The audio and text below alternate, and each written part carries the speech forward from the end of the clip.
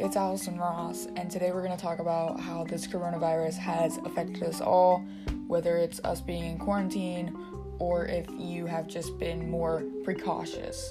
Everybody has been affected by this coronavirus, not only in your state or your country, but also in the entire world.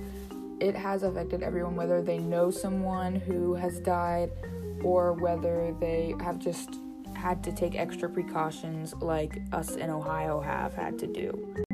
For me personally, I have not only had school get taken off until May 1st as of now, but I have also had my track season canceled, which is horrible because track was hands down the part of the day that I enjoyed the most and the one that I looked forward to because I loved the people, I loved the activities that we were doing, and I always had such a great time at track.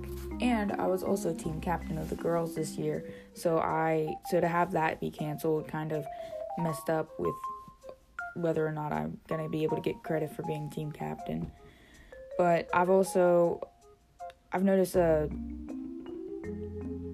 decline in my mental health and my physical health. Obviously, I'm sitting around basically all day, whether it's in front of a computer doing work or if it's, just sitting around like reading books or something. My physical health has kind of declined. I've noticed that when I go up the stairs, I'm not really in that good a shape. But also, it's just my mental health has kind of not really been doing so well. I've had a few events happen within the past few weeks that have just, it's a lot for, I believe, a teenager to handle, and everybody's alone, and it can really take a toll on someone's emotions to be that alone for so many days. While this has had a lot of negative effects, obviously, there have been a lot of people dying, but everybody, I believe, has felt some sort of negative effect. I believe it's also had a few positives. I've noticed that I've started to become more patient, whether it's with my family or just like in general, waiting for like assignments to come out and just waiting for this to be over. I've become a lot more patient, and I've also, I believe that this is going to bring us together because, lately in the U.S., there have been a lot of conflicts, generally political, but it can also be, racial or just between two groups of people, I believe, has been very divided. And I believe that this coronavirus will help bring us together because we are all working towards the same goal, which is to get rid of the coronavirus or at least get a vaccination for it. Today we are interviewing Tori Ross from Amelia, Ohio. She is she works in the law department of executive jet management, and I chose to interview her because she has started to work from home, and I believe that has had a toll on her. What is one positive effect that the coronavirus has had on you? Well, because I normally work in an office and I am able to work remotely, I'm now working from home, so I'm still able to remain employed, but I'm able to work every day from home, and I like the atmosphere of having the whole family here.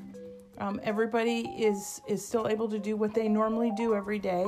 So you and Katie are able to go to school, and Dad is still able to work, and I'm still able to work, but we're all doing it from home. And it's really cool to have everybody at home, even though we occasionally get on one another's nerves. And what is one negative effect of the coronavirus?